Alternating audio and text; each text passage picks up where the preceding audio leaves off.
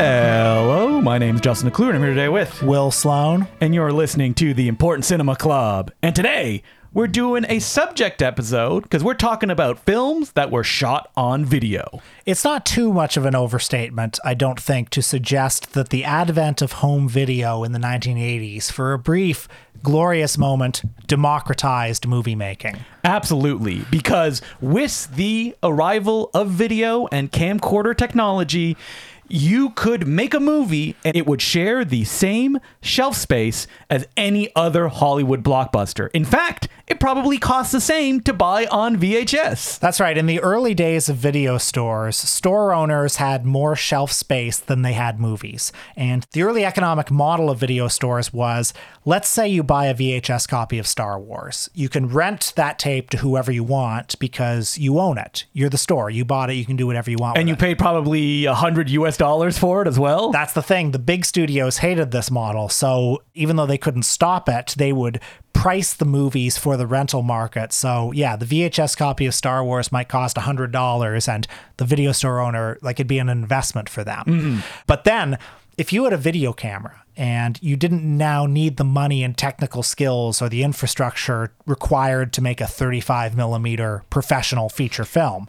And for a brief, glorious period, a lot of these movies that these, let's say, amateur filmmakers were making were getting pretty widespread video store distribution. People need to understand that, like, if you're maybe even a little bit younger than me and Will, you don't understand the way that, like, shooting on film works, which is you need the gigantic cameras to do so. You could be shooting on Super 8 or 16 millimeter, but the one big expensive thing is that you need to get that film developed. And once you have that film developed, you then need to be able to cut it on a particular machine, then make another copy that you then need to do another copy and then multiple copies. While with the advent of video technology, all you need are VCRs, to the point that you can edit your film between two VCRs. There's no more middleman. You get a final copy and then you can just dub that and then you can distribute it. So video, and all movies are video now, or most movies are, like, yeah, technically speaking. They're not on film. They're not on celluloid. That's right. But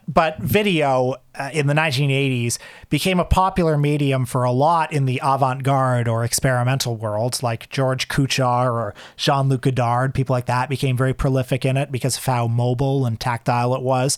Orson Welles in his later years was thinking about projects he could do on video. I would have loved to see an Orson Welles video project. But really, this was the territory of the amateur, like people making exploitation films. Yeah, you make a film on video because you don't have enough money to shoot on film. And the thing about film is that, like, if you're making a feature film on, for example, 16 millimeter, there's a certain amount of money that you have to spend, a bare minimum, that, like, will equal a end product that has a certain level of quality. That's also brought that, like, as long as your film is in focus, it's correctly exposed, then, like, it will have a sheen to it that will, you know, give it more, I guess, production value is the term.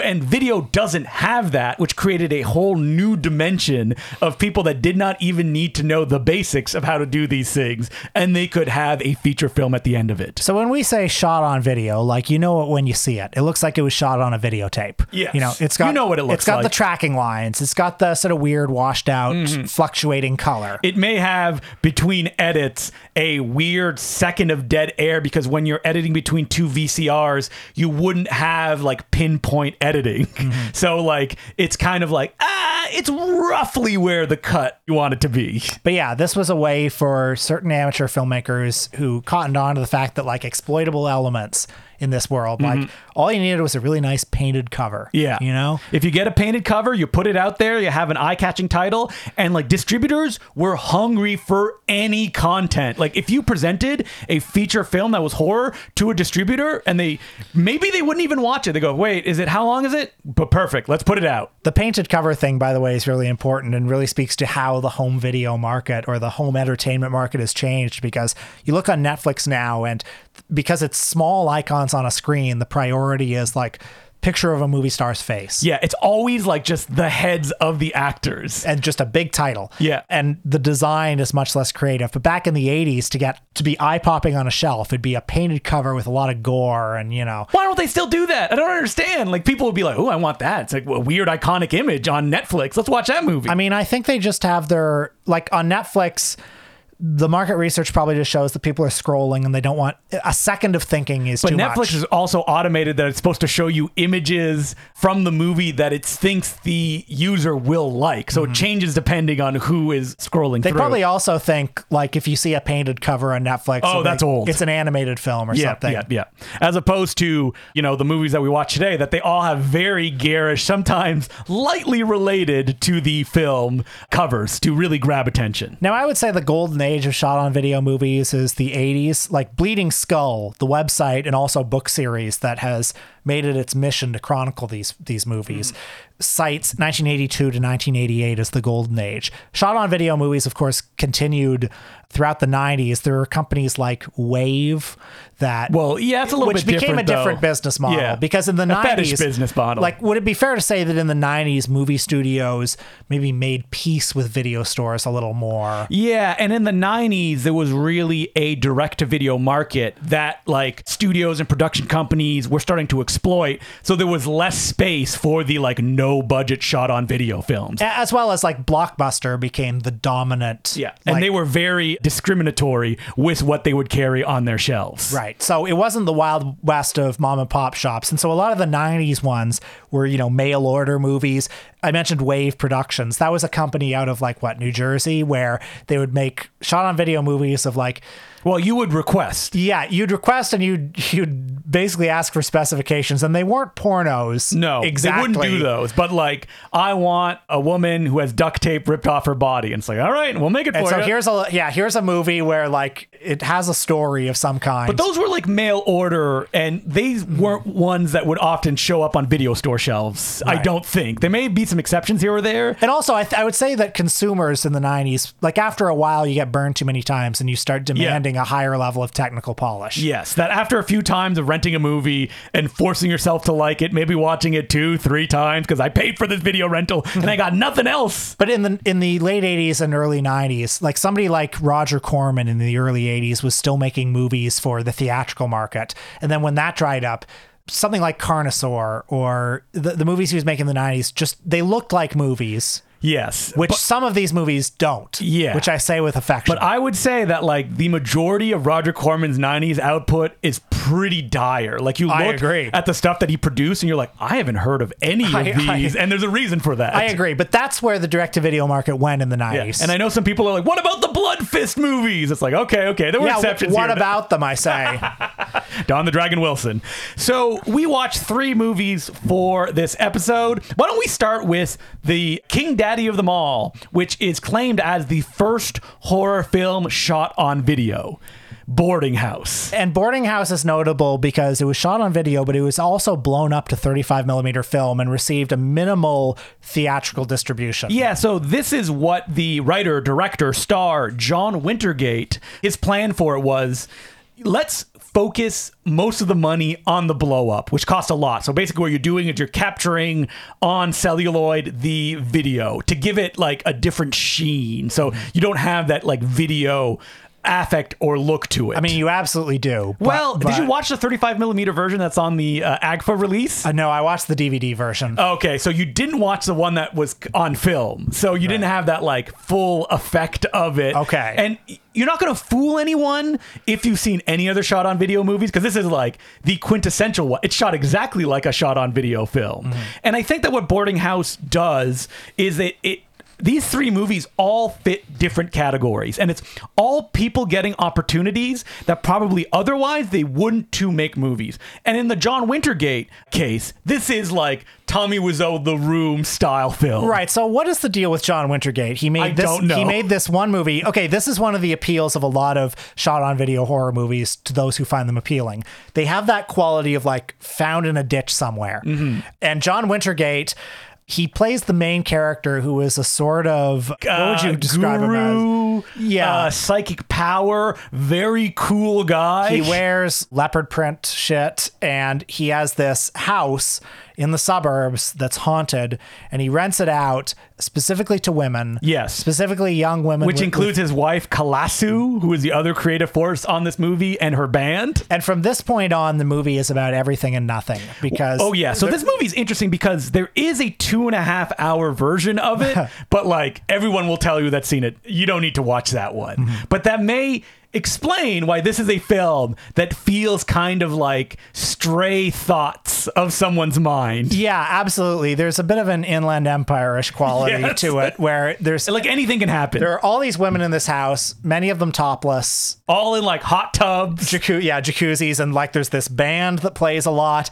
and the movie sort of drifts in and out of a dreamscape where there's, you know, a killer fridge. Someone will turn into a rat face monster for a couple seconds. There's like a pig man or pig thing that attacks them. A lot of gore. Yep. A lot of, we went to the store when Halloween was over and we got these at discount that we can utilize in this motion picture. And particularly in the last act with all the sort of like psychic powers. So cool SOV films love psychic powers. Right. Like they're covered in them. Right. I guess maybe it's like Carrie Fever is, you know, sweeping the nation. Also, you know, dry ice machine, fog. Colored lighting. Yeah. And so for people who maybe don't know what shot on video films, what is the aesthetic that like you see it and you're like, oh, I get it. There's a shot on video.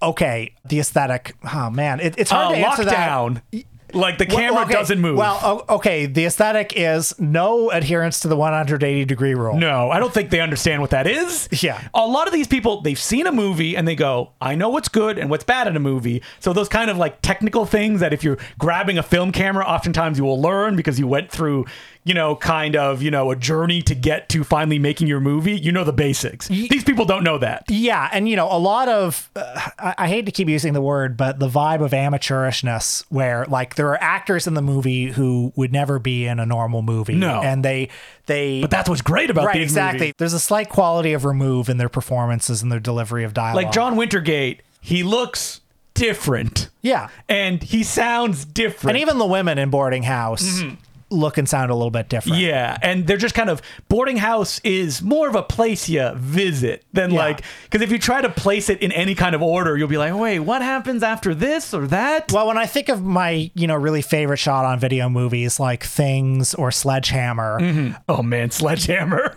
There's something about the aesthetic of video that's a little bit... So people talk about how film has a dream quality because it's heightened, it's a little bit enhanced, whereas video can be coldly literal. Yeah. I feel that way about digital video, but I don't necessarily feel that way about videotape. And maybe it's, you know, there's that line in Chinatown where John Huston says, and please forgive the politically incorrect terminology here, but he says, of course I'm respectable, I'm old, politicians, ugly buildings, and horrors all get respectable if they last long enough.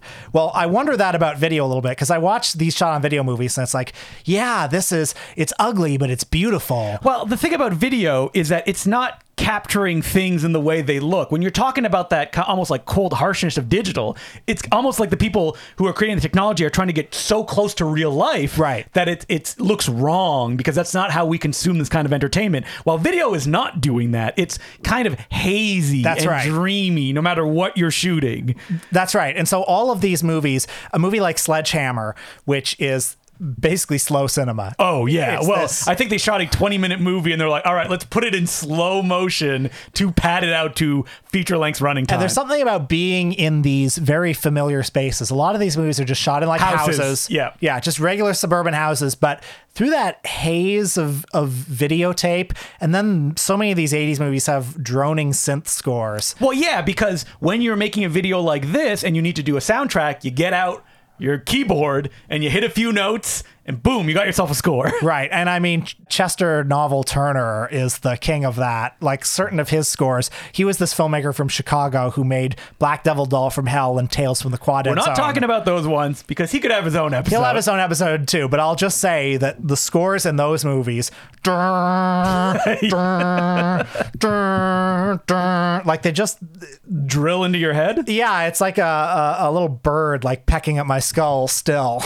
And that's what you get from these kind of movies because, again, it's a vision of oftentimes just one person who's like directing the whole show, which you cannot really get on film due to the barrier of entry. And yeah, these movies, at their best, they render the familiar unfamiliar. That like, oh, the people making this, like Boarding House, John Wintergate, he thought he knew what a horror film was. And when he was finished, I'm sure he went, yeah, this is what a horror film is, right? And it's like, no, it's not. These kind of structures that we expect from the entertainment we consume are not present here. It's like, no guardrails. And that's what makes them beautiful. But what also makes people react against them, that they're like, what is this? I don't like this. And maybe it's accidental, maybe it's not, but there's a genuinely otherworldly quality that can be quite unpleasant or quite disorienting. And in fact, in Inland Empire, David Lynch really tapped into that. You know, what is Inland Empire if not a shot-on-video movie? The world's most accomplished shot-on-video horror movie. And that, like, even John Wintergate in that Tommy Wiseau style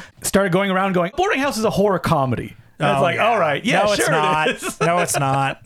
All right, we also watch one. Let's go across the pond. Hello, governor, because we're going to the UK. Suffer Little Children from 1983, another one of the best shot-on-video horror movies. This is a movie that was shrouded in mystery and controversy for a long time because it was seized during the Video Nasty panic.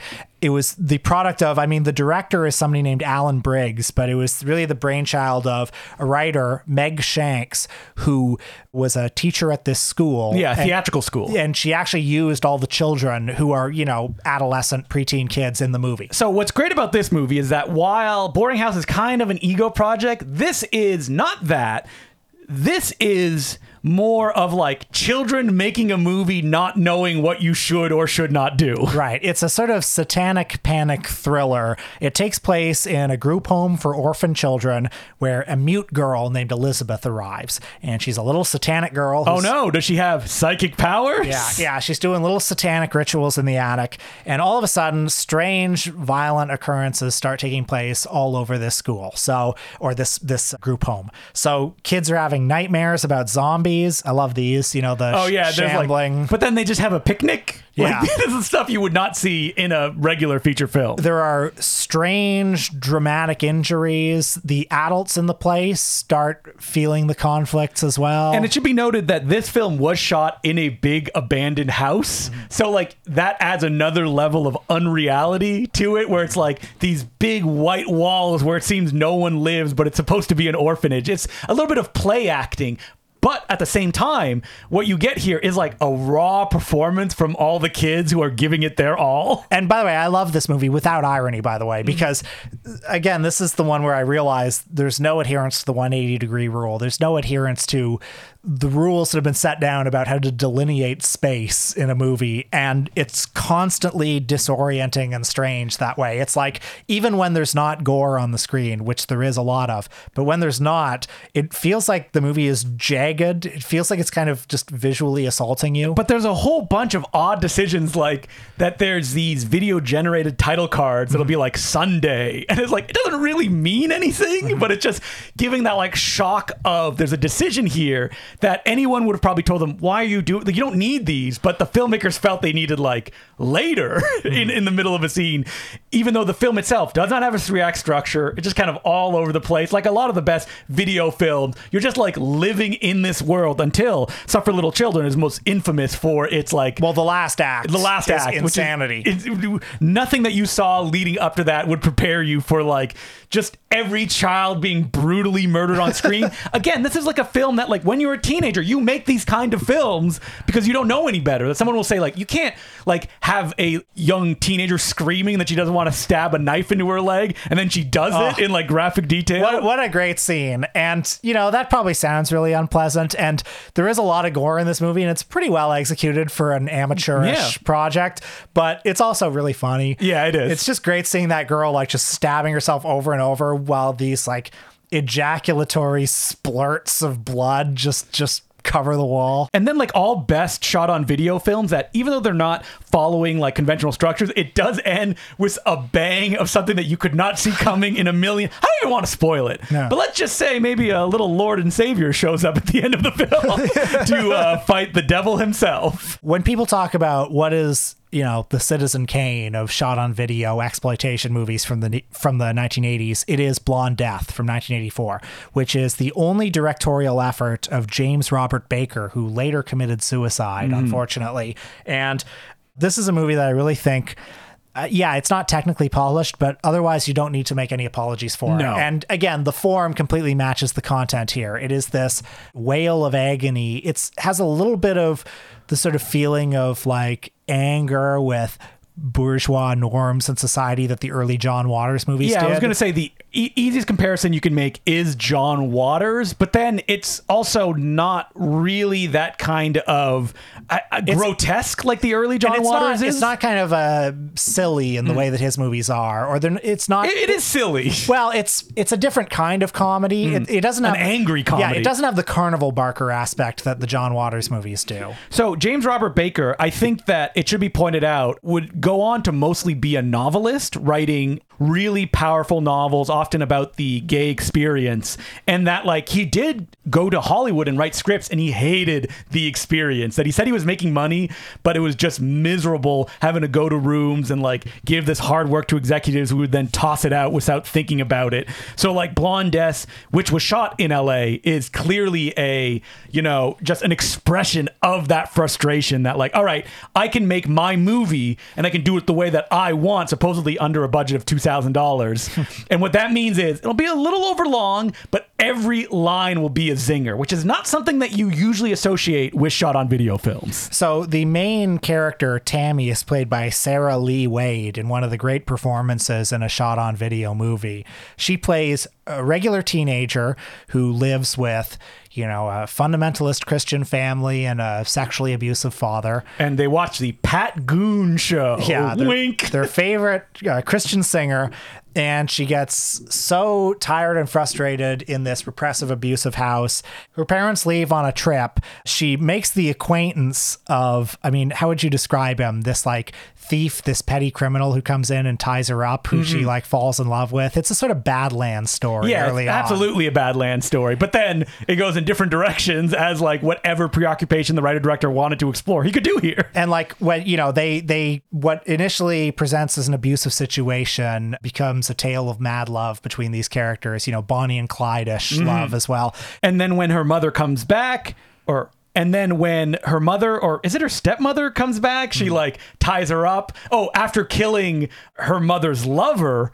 And that's when like the murders start. And there's no real goal that these characters have. They're just living their life. Ends with, there's like, her parents get killed, death by asphyxiation in the garage, which is very sad because that's actually how the writer-director killed himself as well. You'll see this movie often described as misanthropic or nihilistic, which I think is not quite accurate. It's acidic. It's misanthropic to the extent that it's sort of rebelling against bourgeois norms. There's a memorable scene in the last act where they go visit Disneyland. For real. And they actually shoot at Disneyland. That's another advantage of shooting on videos. You could just go with the camera and do it and no one would know the wiser because, those cameras are made for like families filming themselves. And like there's no way out for these characters. No. But they do escape at the end in some way. Yeah. But it's like, it's not necessarily creating like an alternative path forward for them, but what it's doing is sort of relishing the space that they've been able to create for themselves. Oh, wait, I just remember with the final moments of the film. Yeah, there's no escape for these characters. Yeah. And like any kind of hope that is offered, though, reveals to just be a trick by the other authority figures. Right. The writer-director did say he considers himself like anarchist figure, and that's definitely the vibe of this movie. Like punk, all right, screw everybody, let's live our life, and everything sucks because hey, you know what, it does. And that's why I don't find this movie depressing though. Like people talk about it as being nihilistic, and maybe it sort of is, but there's a lot of exuberance in the movie, a lot of joy in the relationship and the violation of norms and the violation of rules and the sort of creating of a new moral universe within a corrupt moral universe. And because it's kind of we're following these characters go about their life movie and the dialogue is so sharp, you never really get that sense of disconnect that you may run into when you watch, for example, Suffer Little Children and you go, oh, this is a horror movie. This is not how horror movies usually look. let me kind Yeah. of, because Blonde Death, there's an immediacy to the way that it's filmed. Right. Like, I hate to use the term so bad it's good in describing shot on video movies because I don't necessarily subscribe to that. But if one did, Yes. like, some of the pleasure in shot on video movies comes from the disparity between what they're trying to accomplish and what they do. I think that this movie, like, the movie works because it's like created outside the system and it's made using. It's an individual who made it. Right, And right. it's not an ego project either. Right. It's more of an expression of something that he cannot do in any other form. And like a movie like this should like spit in the face of technical polish. Yeah, exactly. Because, that just makes it feel more immediate. And that's why Blondes is as powerful as it is. But unlike the other ones, I don't believe Blondes got much of distribution when it came out or was finished. How did it build its reputation? I'm not sure. Like, I don't know if it's one that got kind of shared around by people, maybe by kind of the, outlets that it went out through. It existed and maybe got, as a work by a, I don't know how well regarded the writer director is in circles, but like he has a big Wikipedia page, so there's clearly fans. So maybe that's how it got passed around. But, when Bleeding Skull put it out on DVD and VHS a decade ago, it had that kind of like homemade photocopied cover. And I believe that's how it went out. It didn't have the kind of like little bit more polished Suffer Little Children or even more polished Boarding House, advertising campaign behind it. It had that DIY to it through its bones, and that's existed since its creation. Before we close out the discussion, I think it's also important to note that one of the reasons, just beyond the fact that they had shelf space to fill, that these movies were made and received distribution is they were offering things that major studios didn't. So, some of these movies, when I look at the list of like the greatest shot on video horror movies, you'll see things like The Burning Moon, that, Olaf Ichtenbach. Yeah, that German splatter movie, or Splatter Farm, one of your all-time favorites. Love Splatter Farm. This utterly sort of depraved and scatological, Made by teenagers, gore idea comedy. of a horror film, yeah. Or, what was the one by Mike Diana, Blood Brothers? Which he made when he was 16 or something. Yep. Like, to the people who liked and like those movies, part of the appeal is that like they just go to such extremes that no mainstream horror movie would.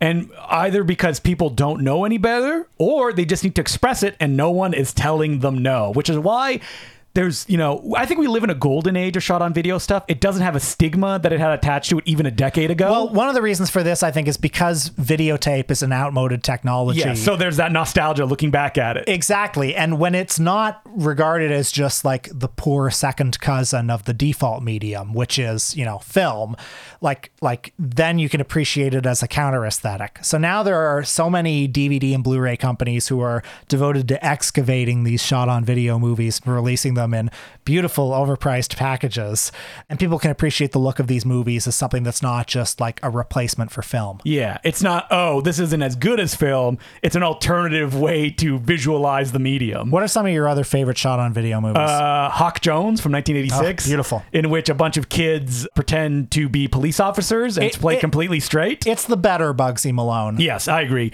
Alien Beast by Carl J. Sukenik from 1991. This is a guy that like, his shot on video movies are not they're like art pieces, and they have to be seen to be believed. Well, speaking of art pieces, I mean, Tina Krause's Limbo. Oh, love it. From 1999. And she came out of Wave because she was one of the Wave kind of like actors in that circle. I mean, actually kind of a difficult movie to watch. Yeah, which is very funny because when Tina Krause talked about it, she said, I want it to be more kind of like Hellraiser-ish, like those. And that's not what it is at all. Limbo is like genuinely a sort of trance-like film that really uses the properties of video to get that across. I also want to give a shout out to, far from the best, but Jan Gell, the Beast from the East. I was looking at it on this list as well.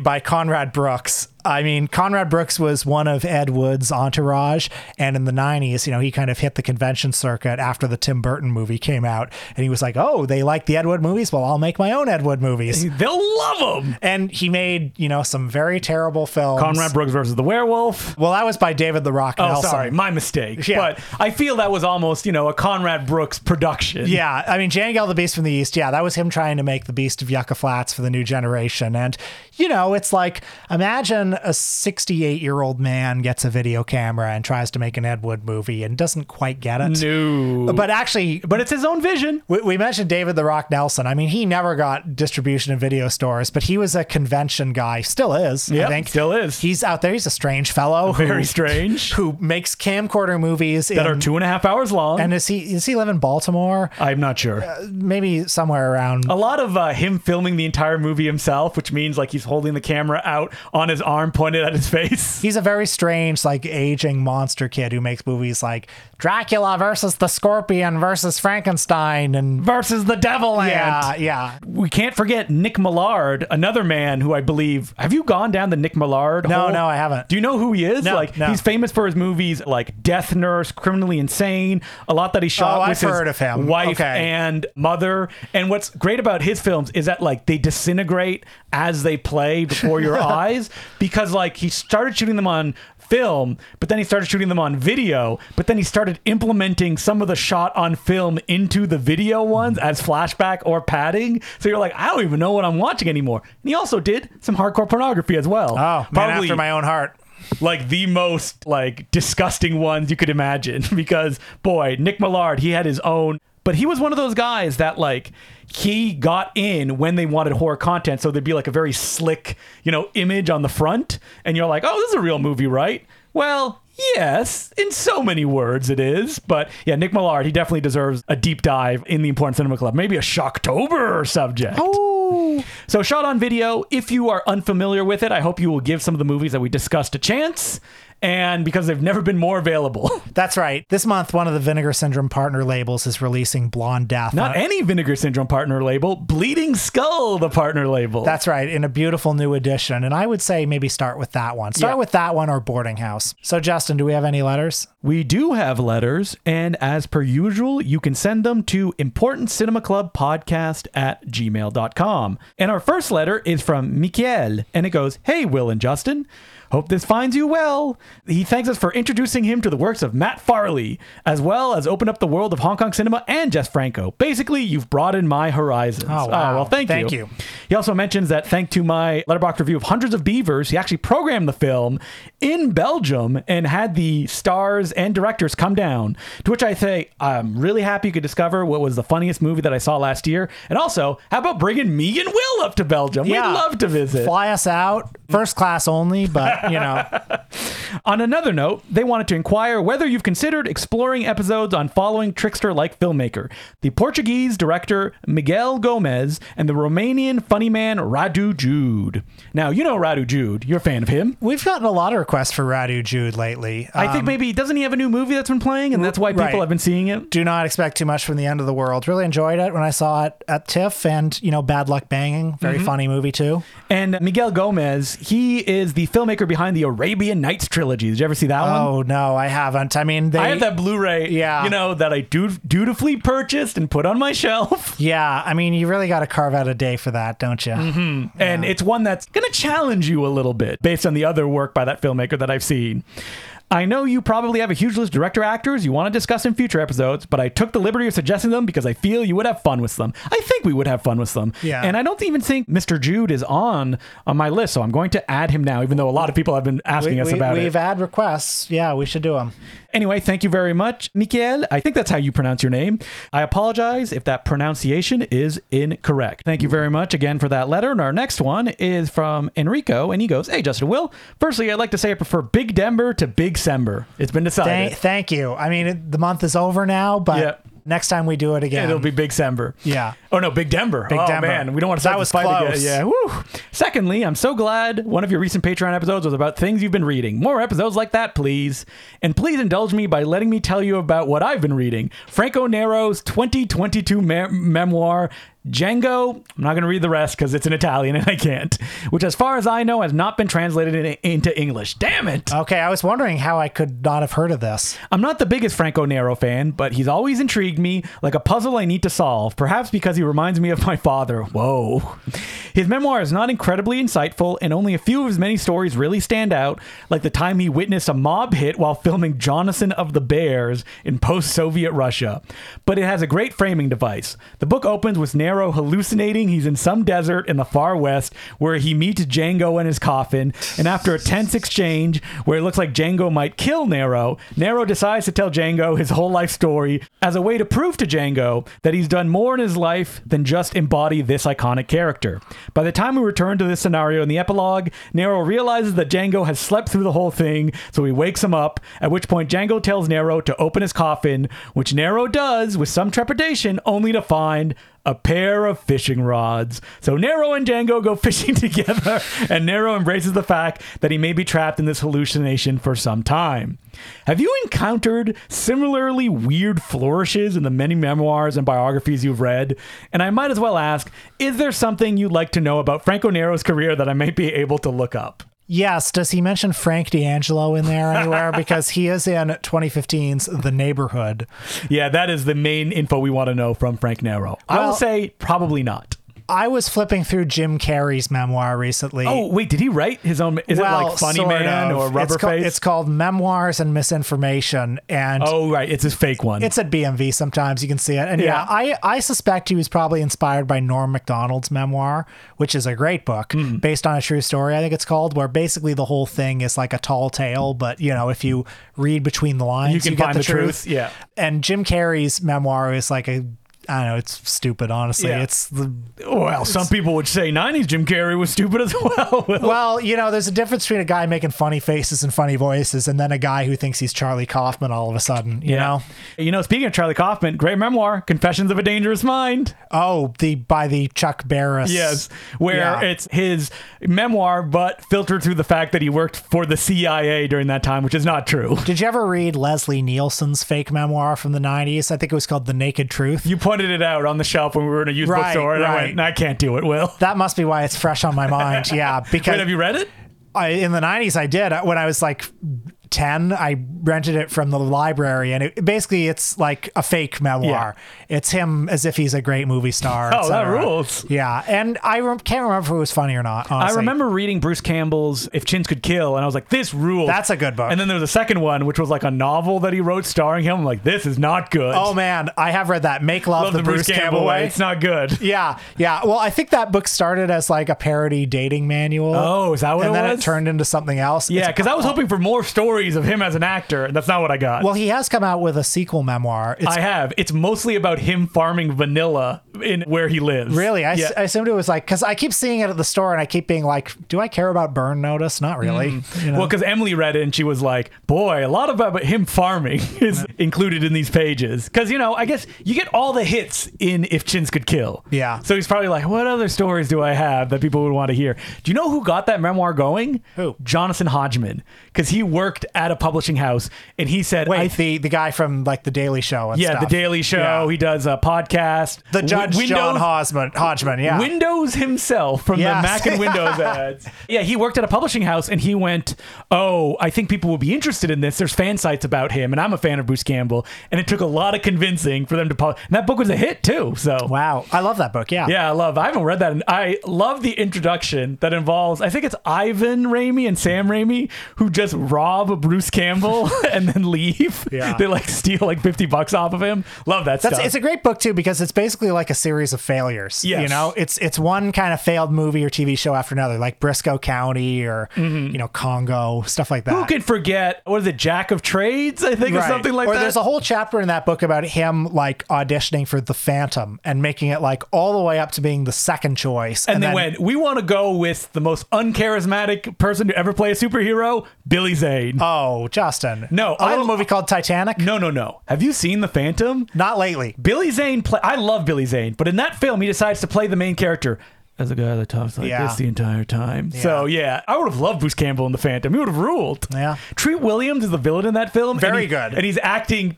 like 10 times bigger than he ever has around Billy Zane. Phantom Patreon episode. That's what we should do next I haven't week. seen that in years. Let's watch The Phantom.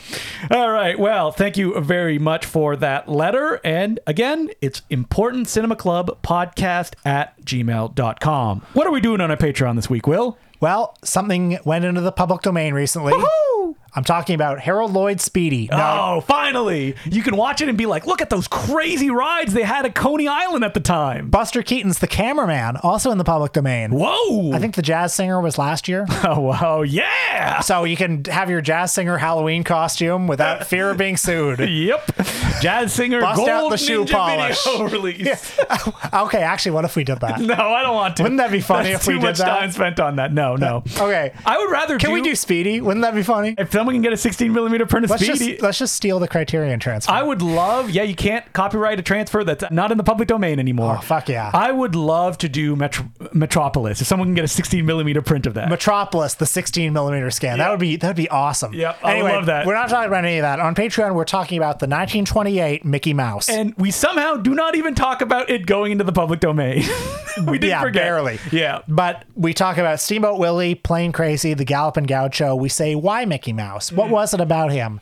Yep. And we talk about Leonard Maltin introduction, steel cases. All the stuff that we love. Disney stuff came in. So check that out. Patreon.com/The Important Cinema Club. Oh, and one last plug. This is coming out before our Yep, event, it's coming right? out. Okay, January 23rd. Fox Theater in Toronto. We're showing The Dragon Lives Again, the kung fu movie where Bruce Lee goes to hell, fights James Bond, meets Popeye, etc. Bruce Ploitation on the big screen in Toronto. Come and see it. Fox Theater. Don't miss it. You And listen to this? You live here? You better cancel your date, leave your family, quit your job. You come and see that movie. If your significant other doesn't want you to go, divorce them. Yes. And we will see you there. And we hold no responsibility about any actions that are taken to come see The Dragon Lives Again at the Fox Theater. So what are we doing next week, Will? Well, we were scrolling through our list and a name popped up, a name that we both love. And I actually thought maybe we had done an episode about his work before, but we had not. But we've touched upon it along the way. And you all love this guy, but you don't necessarily love him as a director. Yes, even though he's made many iconic films and is definitely a man with an individual signature. A strange director. Yes, definitely. very strange. And a man who, for a period, was able to make fairly strange movies in the mainstream, in the studio system. I'm talking about Danny DeVito. What? The Penguin himself? That's right. We're going to be talking about War of the Roses, War of the Roses.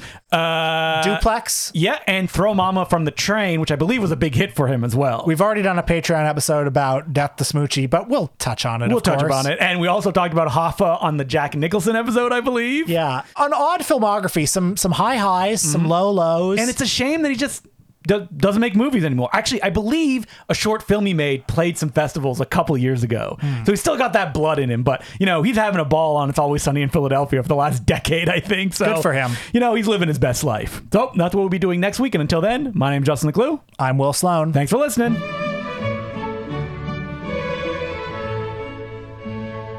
Woohoo! It's me, Mickey Mouse, and I can say whatever I want now.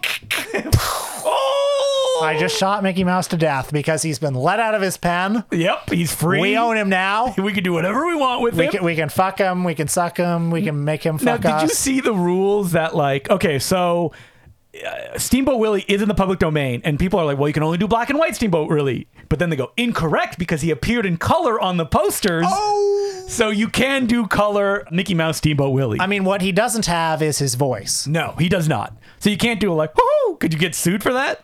Even though that's a voice that anybody can do a bad imitation of? Maybe you could do it as parody. Like, did you ever see that South Park episode where they had Mickey Mouse in it? Like, it was the Jonas Brothers parody episode from I don't know. 10 years saw it ago. again. Anyway, Mickey Mouse was in that basically, but it's parody, right? You're You know? allowed. Yeah. But you can't do something like Air Pirate Funnies, because you'll get sued. Did you ever read that story? Or Oh, yeah. there's a whole book about it too, but that's a guy that he made like a Mickey Mouse style comic book, but for adults, and he wanted Disney to sue him. So we all own Mickey Mouse now, and what are we going to do with them? Nothing. Nothing, because who cares? Who cares? Yeah.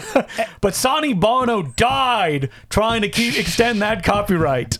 For 20 years, nothing went into the public domain. Bananas. That's crazy. Unacceptable. And then it was just crazy just a few years ago. All of a sudden, things started going into the public domain again. What do you think, the people in charge are thinking when, no one is considering we need to keep this in the public domain. That's clearly not at the forefront of their Well, mind. obviously, what Disney has been doing for the last 10 years, and it may be directly related to this, it may not be, but they've been buying up lots of different Yeah, so they IP. own everything. Yeah, so it's like, okay, Mickey Mouse is going into the public domain. That's fine. We have Star Wars. We have Marvel. Because if they wanted to extend the copyright, they could pay off some fucking senators to do it. Well, the next big one to fall is going to be Superman. oh, what's that, when 1938? Superman? Yeah, I'm not sure. Like 10 years from now. Okay, so do you think they will move on that, or? But the thing is, like, It's hard to imagine. no you one know? cares though, because like there's a million Superman ripoffs that are essentially Superman. Well, and also, like, Dracula's in the public domain. Yeah. He's still a brand. And there was,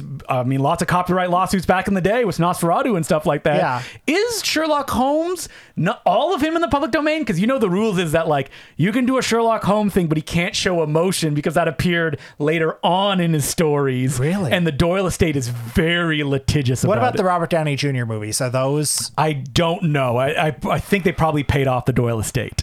Yeah. Copyright is dumb. Like, Of once course. the person is dead, it's like, it should be free to all. Well, and also, like... Yeah, sorry. I don't have anything to add. I thought you were going to make an argument of like, no, extend copyright. I was going to build on what you're saying, but I don't have anything to say. Like I completely agree. And, at a certain point, it's like, yeah. Has the internet like killed copyright? Like the idea of what is official, what is not, because it's all out there. Well, the director of The People's Joker Would say differently, yeah. Might say differently. But, I mean... I think it is true that like basically 98% of things you can just put online. Do you remember like, people making the argument of like, maybe people will be confused that People's Joker is a real Joker movie, which is where... to which I say, who cares? Yeah, and who cares? Shut up. What are you talking about? Yeah, Like, yeah. That's not my problem No. if people have brand confusion. Yeah, like, and that's the argument you usually make for copyright things. And also, you think Batman's going to crumble because somebody made a parody film? Like, Batman will outlive us all. Yeah, and the people that own Batman, here's the thing, they probably have more money than like the other people doing Batman But the stuff. people who are like simping for Warner Brothers in that case, like what they care about is like the pure Batman. pure about it. The brand. I'm sorry, management. the pure Batman, the one who's in like 3 different movies. Michael Keaton is playing him. Other people are playing him in the Batman. There's a million cartoon. What are you talking I about? know, it's ridiculous. But we agree that you do need to tie yourself to one kind of intellectual property or another, and you make that your entire identity. I think all the Beatles music should be in the public domain. I agree. because I think we own that. Yes. You think so? Do you think something gets so popular that then like all copyright rules fall away? Well, look, I'm not a lawyer. I'm not saying that I can stand by this, but at this moment, right now, I say yes. Yes, okay. Because, it should be like how if a term like Kleenex or something becomes so popular, it becomes the thing itself. Yes, I actually think this. Like, after 50 years... if the Beatles music is that omnipresent, it should be like, okay, we own this. Like the Beatles are still alive, though. To which argument I would make, they don't need any more money. yeah, They're rich enough. I would say make some new shit. Yeah. How about earn your keep? Well, I have the new Paul McCartney album Okay, here. actually, don't make any new shit. So, Important Cinema Club, on the term of copyright extension, we say no, do not extend it. Controversial opinion, I know, but we're making a stand. And by the way, I will also just say, I want to reiterate, 98% of things are basically in the public domain anyway. You go on YouTube, search most movies, and somebody's just uploaded it. And by most movies, I'm saying like most movies that have ever been made. yeah, but if it's like an indie filmmaker, don't upload it. Like if they're still You're around. right. Yeah. I believe in morality. But like if you go up But if on, I want to watch like the Geico caveman who got his pilot on Right. Fox that was dropped, that'll be up on YouTube. Leave that there or if forever. you want to watch like a TV movie you want to watch Return to Mayberry. Yeah. Like that'll be on, I guarantee that's on YouTube and that's fine. Yeah, that's 100% That's where it fine. belongs. But we are making a killer Mickey Mouse horror film. We want to get in on the ground floor. Yeah. Listen, there's money to be Isn't made. that cool? Yeah. Isn't that so cool? There's going to be a Mickey Mouse slasher. Multiple, Will. Oh, man. Multiple. That's so cool. I'm going to watch them all, buy them all. It's a little subversive, isn't it?